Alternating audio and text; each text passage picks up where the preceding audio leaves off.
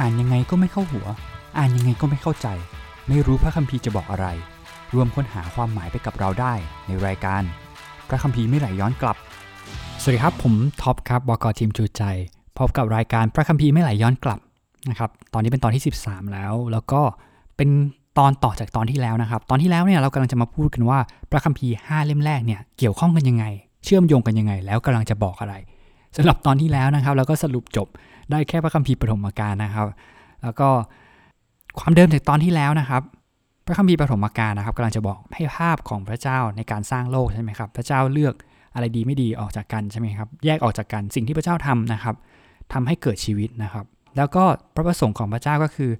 การให้มนุษย์ได้ครอบครองร่วมกับพระองค์แต่สิ่งที่เกิดขึ้นคือมนุษย์ล้มเหลวนะครับมนุษย์เลือกว่าเอาความดีความชั่วเป็นของตัวเองนะครับว่าเราเลือกได้ว่าอะไรดีอะไรไม่ดีด้วยตัวเองสุดท้ายแล้วมันก็นำไปสู่ความบาปนะครับความบาปก็นำไปสู่ความตายแล้วเรื่องนี้ก็เกิดขึ้นเรื่อยๆซ้ำแล้วซ้ำอีกซ้ำแล้วซ้ำอีกนะครับแล้วก็จบนะครับด้วยชีวิตของโยเซฟเพื่อที่จะบอกกับเราว่าไม่ว่าจะเกิดอะไรขึ้นก็ตามไม่ว่ามนุษย์จะล้มเหลวแต่พระเจ้าจะมีแผนการบางอย่างที่จะนำกลับมาแผนการที่จะนำมาซึ่งความรอดที่จะกลับมาแล้วนั่นปูไปสู่พระคัมภีร์เล่มถัดไปครับก็คือพระคัมภีร์อพยพนะครับความน่ารักของพระคัมภีร์นะครับถ้าเราเห็นเนาะวิธีการเขียนเชื่อมโยงกันก็คือหลังจากที่โยเซฟบอกกับชวนพี่น้องของตัวเองนะครับให้เข้ามาอยู่ในอียิปต์แล้วก็บอกว่าพระเจ้าจะอวยพรให้เกิดผลดีใช่ไหมครับนั่นคือคำอวยพรในปฐมกาลบทที่1นะครับแล้วสิ่งที่เกิดขึ้นในต้นอพยพนะครับประชากรก็เพิ่มมากขึ้นนะครับอิสราเอลในอียิปต์ก็มีจำนวนมากขึ้นแต่นั่นนำไปสู่เซตติ้งใหม่ของอพยพครับก็คือฟาโรห์ครับฟาโรห์กำลังจะทำแบบเดียวกับสิ่งที่เกิดขึ้นในปฐมกาลบทที่3ก็คือกำลังจะต้องเลือกนะครับว่าอะไรที่ดีอะไรที่ชั่วด้วยตัวเองนะครับแล้วก็เอามาตรฐานนั้นมาเป็นของตัวเองพระคัมภีร์เปิดด้วยฝันร้ายของฟาโรห์ในอพยพนะครับฟาโรห์ฝันว่าประชาชนของอิสราเอลเนี่ยเยอะขึ้นเหลือเกินถ้าวันหนึ่งเนี่ยเขาจะต้องต่อสู้กับใครสักคนหนึ่งเนี่ยแล้วอิสราเอลไปเข้าข้างฝั่งนั้นน่ะเราจะต้องแพ้แน่ๆแล้วฝันร้ายของฟาโรห์ก็เป็นจริงครับเพราะว่าในพระคัมภีร์ตอนต่อมาอิสราเอลก็ไปเข้าข้างพระเจ้าแล้วฟาโรห์ก็ต้องสู้กับพระเจ้าแต่สิ่งที่ต่างออกไปจากความฝันของฟาโรห์คืออิสราเอลไม่ได้ช่วยพระเจ้ารบครับแต่อิสราเอลรอคอยและดูว่าพระเจ้าทำอะไรนั่นคือเซตติ้งของพระคัมภีร์อพยพนะครับว่าอพยพกำลังจะพาเราไปสู่อะไรฝันร้ายของฟาโรห์นะครับทำให้ฟาโรห์เลือกนะครับความดีความชั่วด้วยตัวเองไม่ต่างจากบทที่3นะครับแล้วก็เป็นพัฒนาการนะครับเป็นอีก1สเต็ปนะครับเป็นเลเวลที่รุนแรงขึ้นนะครับก็คือตอนนี้ฟาโรห์มีอำนาจในการเลือกว่าจะมีชีวิตหรือว่าเลือกที่จะให้ความตายนี่คือบทบาทเดียวกับที่พระเจ้าทำนะครับก็คือมันก็คือขั้นสุดนะครับก็คือมนุษย์อีกสเต็ปหนึ่งของความบาปคือการที่ตัวเองเป็นพระเจ้าละเพราะว่าสิ่งที่ฟาโรห์ทำคืออะไรครับฟาโรห์เลือกที่จะประหารลูกของคนอิสราเอลฟาโรห์เลือกที่จะไม่ให้ชีวิตฟาโรห์เลือกความตายและนั่นนำไปสู่ความบาปจำได้ใช่ไหมครับผลของความบาปนำไปสู่ความตายเราจะเห็นว่าตอนจบของฟาโรห์ก็คือบรรดาลูกหัวปีของคนอียิปต์ก็ถูกสังหารด้วยเช่นกันนะครับความบาปนำไปสู่ความตายความบาปเป็นสิ่งที่จะต้องถูกจัดการใช่ไหมครับเหมือนกับสิ่งที่เกิดขึ้นพระเจ้าต้องจัดการด้วยการน้ำท่วมโลกแต่สิ่งที่เกิดขึ้นเสมอก็คือพระเจ้าปรารถนาที่จะให้ชีวิตพระเจ้าให้ทางออกพระเจ้าให้ทางรอดเสมอเหมือนกับน้ำท่วมโลกพระเจ้าก็ให้โนอาห์เป็นเชื้อสายที่รอดใช่ไหมครับตอนนี้ความตายจะปกคลุมทั่วอียิปต์แต่พระเจ้าก็ให้ทางรอดนั่นคืออะไรครับนั่นก็คือการนำเลือดของลูกแกะมาป้ายที่ประตูจำได้ไหมครับแล้วก็กลายเป็นเทศกาลของคนฮีบรูที่ให้ระลึกถึงมันก็คือเทศกาลปัสกานั่นเองครับก็คือภาษาอังกฤษชัดมากครับคือคำว่า Passover เพราะเมื่อความตายมาถึงแล้วความตายก็จะผ่านหน้าบ้านเหล่านั้นไปแล้วก็ไม่ได้สังหารบรรดาลูกของคนอิสราเอลนะครับนี่ก็คือคอนเซปต์ใหม่นะครับเป็นคอนเซปต์เรื่องความรอดนะครับพระคัมภีร์อพยพยังพูดถึงเรื่องความรอดต่อนะครับความรอดจะมายังไงใช่ไหมครับความรอดมาจากพระเจ้าว่าพระเจ้าจะช่วยยังไงพอฟาโรห์ปล่อยคนอิสราเอลออกไปอิสราเอลก็เดินทางไปจนถึงแม่น้ำอิสราเอลก็เดินทางออกไปจนถึงทะเลแดงแล้วก็ฟาโรห์ก็เปลี่ยนใจใช่ไหมครับส่งกองทัพมาหมายจะแบบไล่ฆ่าคนอิสราเอลให้หมดเลยสิ่งที่อิสราเอลเจอก็คืออะไรครับด้านหนึ่งมีแม่น้ำแล้วก็แม่น้ำใหญ่นะครับขวางอยู่อีกด้านหนึ่งก็มีกองทัพมาเพื่อจะจัดการ สิ่งที่ควรจะทำคืออะไรครับถ้าเป็นในหนังก็คือแบบเอาเราพร้อมรบสู้ตายเลยอะไรอย่างนี้ใช่ไหมถ้าเกิดเป็นหนังแอคชั่นอะไรแบบนี้จะต้องเป็นซีนที่ดุเดือดมากแต่สิ่งที่โมเสสบอกกับคนอิสราเอลคือให้รอคอยแล้วดูว่าพระเจ้าจะนำความรอดมายังไงเห็นไหมครับความรอดไม่ได้มาจากการกระทำใช่ไหมครับแต่ว่าสิ่งที่ต้องทำคืออะไรเชื่อเหมือนพระคัมภีร์ปฐมกาลก่อนหน้านี้จำได้ใช่ไหมครับว่ามนุษย์สิ่งที่ขาดไปจากมนุษย์คือความเชื่อและตอนเนี้ยเพิ่มเติมจากความเชื่อที่จะนำไปสู่ความรอดคือการรอคอยความรอดที่มาจากพระเจ้านี่คือสิ่งที่พระคัมภีร์อพยพกำลังจะบอกข้างหน้ามีทะเลแดงเป็นอะไรครับเป็นน้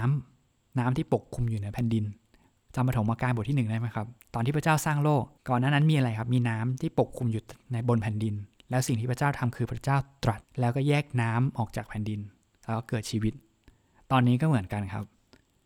มีน้ำมีทะเลแดงอยู่ปกคลุมอยู่ใช่ไหมครับสิ่งที่พระเจ้าทำก็คือตรัสในพระคัมภีร์บอกว่าทันใดนั้นก็เกิดลมแล้วน้ำก็แหวกออกคำตรัสของพระเจ้านำไปสู่ชีวิตทะเลแหวกออกเห็นไหมครับแล้วคนของพระเจ้าก็ผ่านทางนั้นไปทำให้คนเหล่านั้นก็รอดแล้วก็ได้ชีวิตนี่ก็คือภาพที่เกิดซ้ำอีกครั้งหนึ่งในปฐมกาลบทที่1นี่คือการความรอดที่มาจากพระเจ้าที่จะนำไปสู่ชีวิตเห็นไหมครับทำให้เราเห็นว่าเกิดอะไรขึ้นความรอดของพระเจ้านะครับผ่านทางพระดำรัสของพระองค์สุดท้ายอิสราเอลก็รอดใช่ไหมครับอิสราเอลรอดไปได้แล้วเขาก็เดินทางไปจนถึงภูเขาซีนายหลังจากรอดเกิดอะไรขึ้นครับหลังจากรอดผ่านไป2สัปดาห์นะครับประมาณนั้นนะครับสิ่งที่เกิดขึ้นคือเขาเริ่มบ่นครับบ่นว่าบ่นเรื่องอะไรบ่นเรื่องไม่มีเนื้อบ่นเรื่องไม่มีข้าวกินใช่ไหมครับแล้วก็บ่นเรื่องไม่มีเนื้อบ่นเรื่องไม่มีน้ำแล้วบ่นเรื่องทะเลทรายนะฮะเอาจริงๆเรื่องแบบนี้เวลาเราอ่านแล้วเราต้องระวังนิดนึงนะครับที่ต้องระวังเพราะอะไรรู้ไหมเพราะว่าวิธีการเขียนเนี่ยผมเชื่อว่าเวลาเราอ่านเวลาเราเจอเรื่องอะไรแบบนี้ขึ้นมาเนี่ยเวลาวางเนื้อเรื่องคู่กันแบบนี้ปุ๊บอย่างแรกที่เราคิดเลยเราจะคิดว่าโอ้โห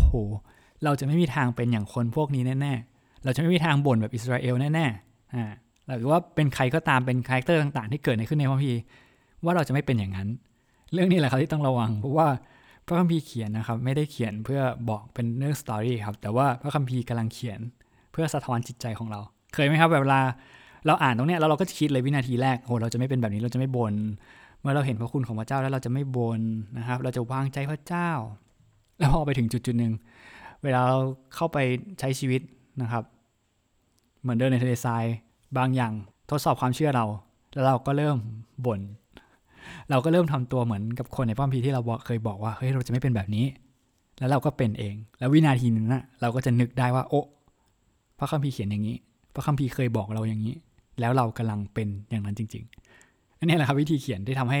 พระคัมภีร์เลยวิธีการทำงานของพระคัมภีร์เลยไม่ได้เป็นแค่เนื้อเรื่องที่เราอ่านเหมือนบุคคลที่3แล้วเนื้อเรื่องมันสนุกดีนะแต่มันกำลังสะท้อนกลับมาในชีวิตของเราด้วยอันนี้เป็นไซส์สตอรี่นะครับเป็นสิ่งที่ผมชอบนะครับเป็นเกร็ดเล็กๆน้อยๆเนาะ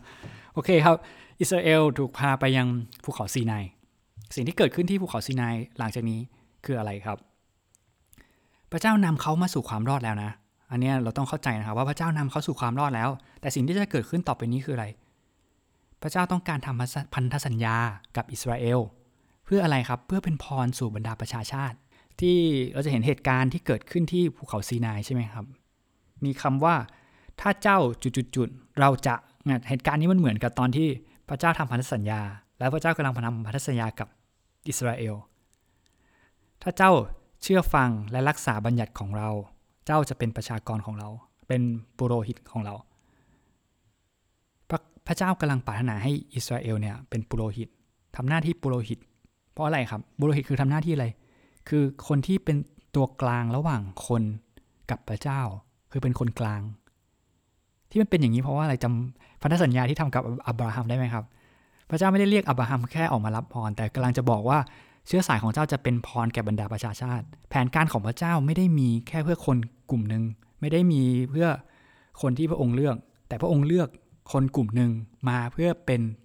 ทางที่จะไปสู่บรรดาประชาชาติแผนการของพระเจ้าคือนำคนให้กลับมาถึงความรอดผ่านทางคนที่พระเจ้าเลือกและตอนนี้พระเจ้ากำลังใช้ให้อิสราเอลเป็นคนนั้นเป็นคนกลางระหว่างบรรดาประชาชาติกับพระเจ้าดังนั้นเราจะเห็นว่าในปลายอพยพนะครับเซตติ้งจะคล้ายๆกับเนื้อเรื่องนะครับเนื้อเรื่องต่างๆเนี่ยมันเป็นเรื่องที่คล้ายๆกับเลวีนิติมากๆเลยครับในการสร้างพระพลา เพราะว่าสิ่งที่หลังจากนี้ที่พระเจ้าจะทำก็คือพระเจ้าจะอยู่ท่ามกลางเขาคุณไหมครับการอยู่ท่ามกลางเขาพระเจ้าเดินอยู่จำได้ไหมครับพระเจ้าเดินอยู่ในสวนสิ่งที่เกิดขึ้นก็คือพระเจ้ากำลังจะนำเหตุการณ์ที่เกิดขึ้นกลับไปสู่พระคัมภีร์ปฐมกาลบทที่2บทที่1บทที่2สู่การทรงสร้างของพระองค์มีพระเจ้าเดินอยู่ในสวนครับกับมนุษย์จำได้ไหมครับแล้วพระเจ้าอยู่ท่ามกลางเขาพระเจ้าก็เลยต้องสร้างพระพาขึ้นมาแล้วก็เป็นกฎเป็นเรื่องของการสร้างพระพาเป็นอะไรอย่างเงี้ยครับแล้วพระเจ้าก็อยู่ตรงกลางตอนจบของพระอพยพเราก็จะเห็นว่าและพระสิริของพระเจ้าก็อยู่ที่เต็นท์นัดพบเห็นไหมครับพระเจ้าก็อยู่ท่ามกลางนั้นและตรงนั้นก็จะเป็นแผนผังว่ามีแผนผังว่าแต่ละเผ่าอยู่ตรงไหนแต่มีเต็นท์นัดพบอยู่ตรงกลางที่น่าสนใจวิธีเขียนที่น่าสนใจนะครับผมชอบมากการทิ้งที่เล็กน้อยเพราะพระเจ้าสถิตอยู่ด้วยพระเจ้าสถิตอยู่ที่พระพลาที่สร้างขึ้นมาใช่ไหมครับแล้วก็แต่โมเสสเข้าไปในนั้นไม่ได้ครับเพราะว่ามันกำลังจะนำไปสู่พระคัมภีร์เล่มถัดไปก็คือเลวีนิติครับว่าการทรงสถิตของพระเจ้ามันมีสิ่งที่ต้องทำตามเพราะพระเจ้าบริสุทธิ์นะครับแล้วก็พระเจ้าจะทำยังไงระหว่างพระเจ้าที่บริสุทธิ์กับมนุษย์ที่ไม่บริสุทธิ์เพราะมนุษย์เป็นคนบาปใช่ไหมครับก็เลยตามมาด้วยกฎต่างๆซึ่งกฎต่างๆที่ให้มาเนี่ยมันเป็น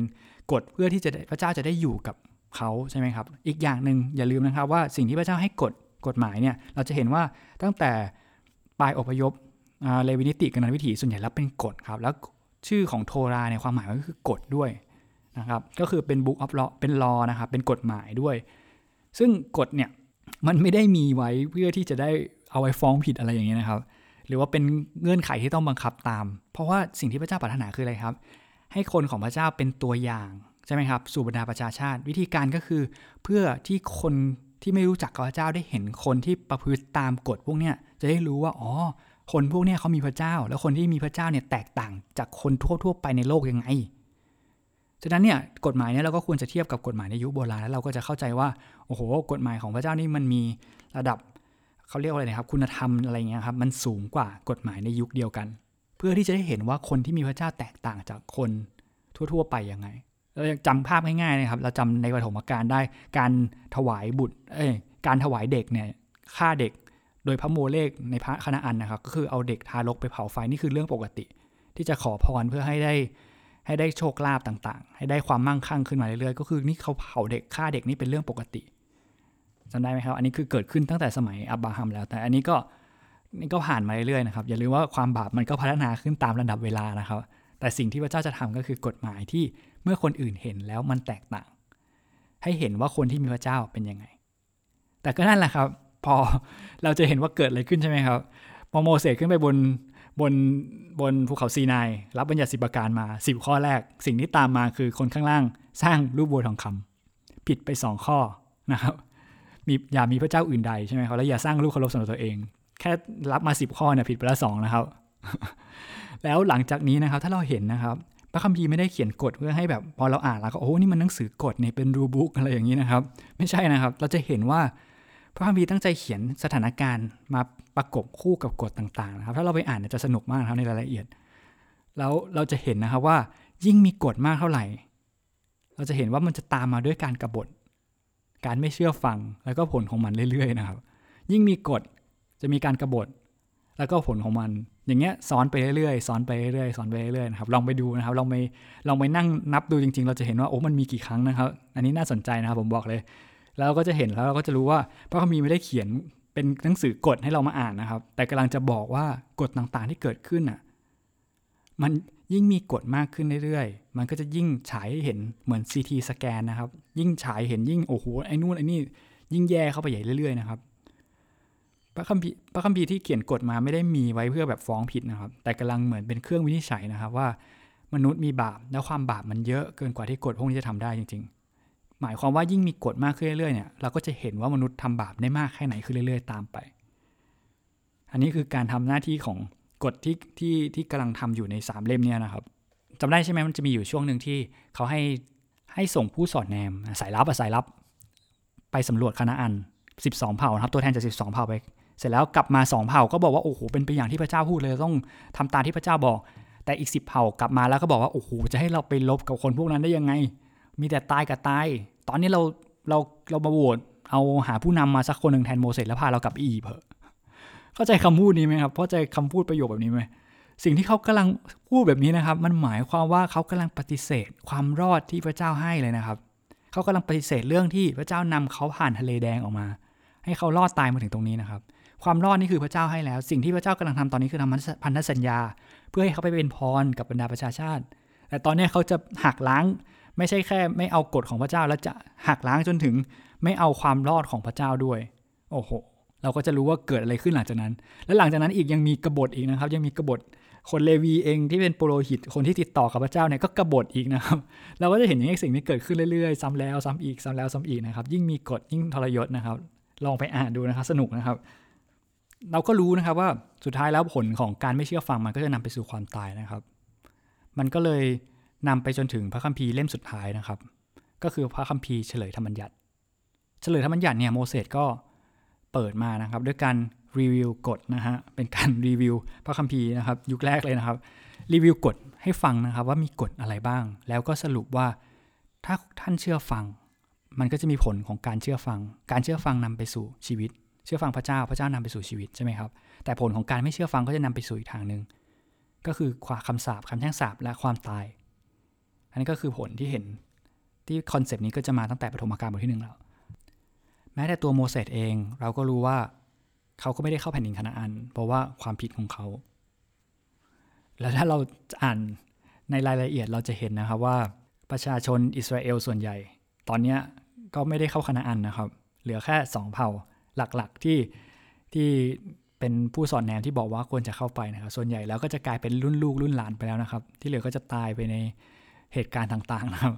และนั่นก็คือเหตุผลที่โมเสสมารีวิวให้ฟังว่ามันเกิดอะไรขึ้นบ้างผลของการไม่เชื่อฟังคืออะไรและผลของการเชื่อฟังคืออะไรนะครับแล้วก็ให้ถือพระเจ้าไว้ยังไงแล้วโมเสสก็สรุปเรื่องทั้งหมดนี้ว่าแต่เรารู้ว่าวันหนึ่งเจ้าก็จะกบฏอยู่ดีโอ้โหจบเศร้านะครับโมเสสรู้ว่าสุดท้ายเขาก็ทำไม่ได้ครับแล้ววันหนึ่งเขาก็จะต้องถูกขับไล่ออกไปจากแผ่นดินแห่งพันธสัญญาอยู่ดีซึ่งเราก็รู้ว่าในภายหลังคือหลังจากพระคัมภีร์5เล่มเนี่ยเราก็จะรู้ว่าเมื่ออิสราเอลไม่พระเจ้าสุดท้ายแล้วเขาก็ถูกชนชาติอื่นมาตีกลับไปเป็นเฉลยแล้วสุดท้ายเขาไปเป็นเฉลยที่บาบิโลนจำได้ไหมฮะโมเสสก็บอกนะครับว่าวันหนึ่งเมื่อเกิดเหตุการณ์นั้นมันยังมีความหวังครับคือโมเสสเนี่ยก็ยังบอกว่ามันยังมีความหวังถ้าท่านถูกจับไปเป็นเฉลยแล้วก็ถูกออกไปจากแผ่นดินเนี่ยให้ระลึกได้ว่าพระเจ้าทำอะไรในสิ่งที่ให้เกิดความรอดสิ่งที่เกิดขึ้นเนี่ยเมื่อเขาระลึกได้เขายังมีทางออกครับคือการกลับใจให้กลับใจมาหาพระเจ้าและพระเจ้าจะช่วยโอ้โหท่ามกลางความหมดหวังท่ามกลางบทสรุปที่ดูเศร้ามันก็ยังมีความหวังอยู่ก็คือการกลับใจเรายังมีโอกาสที่จะกลับใจได้นั่นคือเงื่อนไขครับ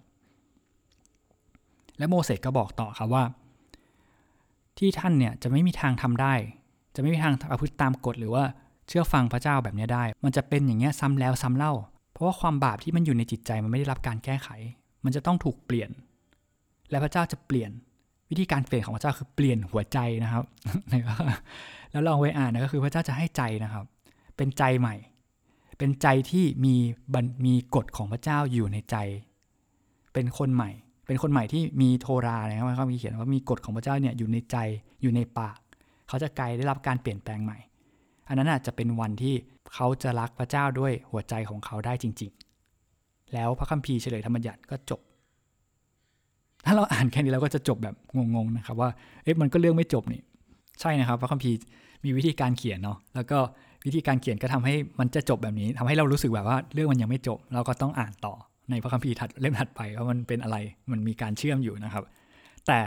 สำหรับ5เล่มแรกเนี่ยการสรุปจบแบบนี้ทำให้เราได้เห็นภาพหนึ่งครับนั่นก็คือบทสรุปของพระคัมภีร์5เล่มแรกที่บอกว่าให้สติปัญญากับเราในเรื่องความรอดเราจะต้องมารวมเรื่องพวกนี้เข้าด้วยกันครับโมเสสบอกว่าวันหนึ่งพระเจ้าจะให้ความรอดใช่ไหมครับแต่วิธีการนั้นก็คือให้หัวใจใหม่วันหนึ่งพระเจ้าจะให้หัวใจใหม่เป็นหัวใจที่มีโทราอยู่ข้างในเป็นกฎหมายของพระองค์ฉะนั้นมันจะได้รับการเปลี่ยนแปลงจากข้างในเพื่อจะเป็นคนใหม่อันนั้นคือความรอดที่พระเจ้าจะให้ซึ่งสิ่งที่เราทำได้คือการรอคอยโดยความเชื่อผ่านทางอะไรครับผ่านทางพงศ์พันธ์ของหญิงที่จะทำให้หัวงูของแหลกจะได้ไหมครับหัวงูก็หมายถึงความบาปแต่งูก็จะทำให้เท้าของท่านฟกช้ำด้วยนั่นก็เล็งไปถึงว่าความรอดที่จะมาจากพงศ์พันธ์ของหญิงจะเป็นเหมือนกับลูกแกะ เลือดของแกะที่ทาที่ประตูที่จะให้ความรอดแต่ความรอดก็ต้องแลกมาด้วยชีวิตของลูกแกะตัวนั้นใช่ไหมครับแล้วนั่นก็คือวิธีการนำความรอดมาถึงประชาชาติและนั่นก็คือแผนการของพระเจ้าผ่านทางพระองค์พันธ์ของหญิงที่คนนั้นจะต้องแลกด้วยชีวิตนะครับเพื่อให้คนอื่นรอดเมื่อเป็นอย่างนั้นแล้วคนที่รับเอาความรอดนั้นไปจะได้ชีวิตใหม่เป็นชีวิตที่รักพระเจ้าเป็นชีวิตที่มีบัญญัติของพระเจ้าอยู่ในหัวใจใช่ไหมครับแล้วก็เมื่อพอมีบัญญัติของพระเจ้าอยู่ในหัวใจ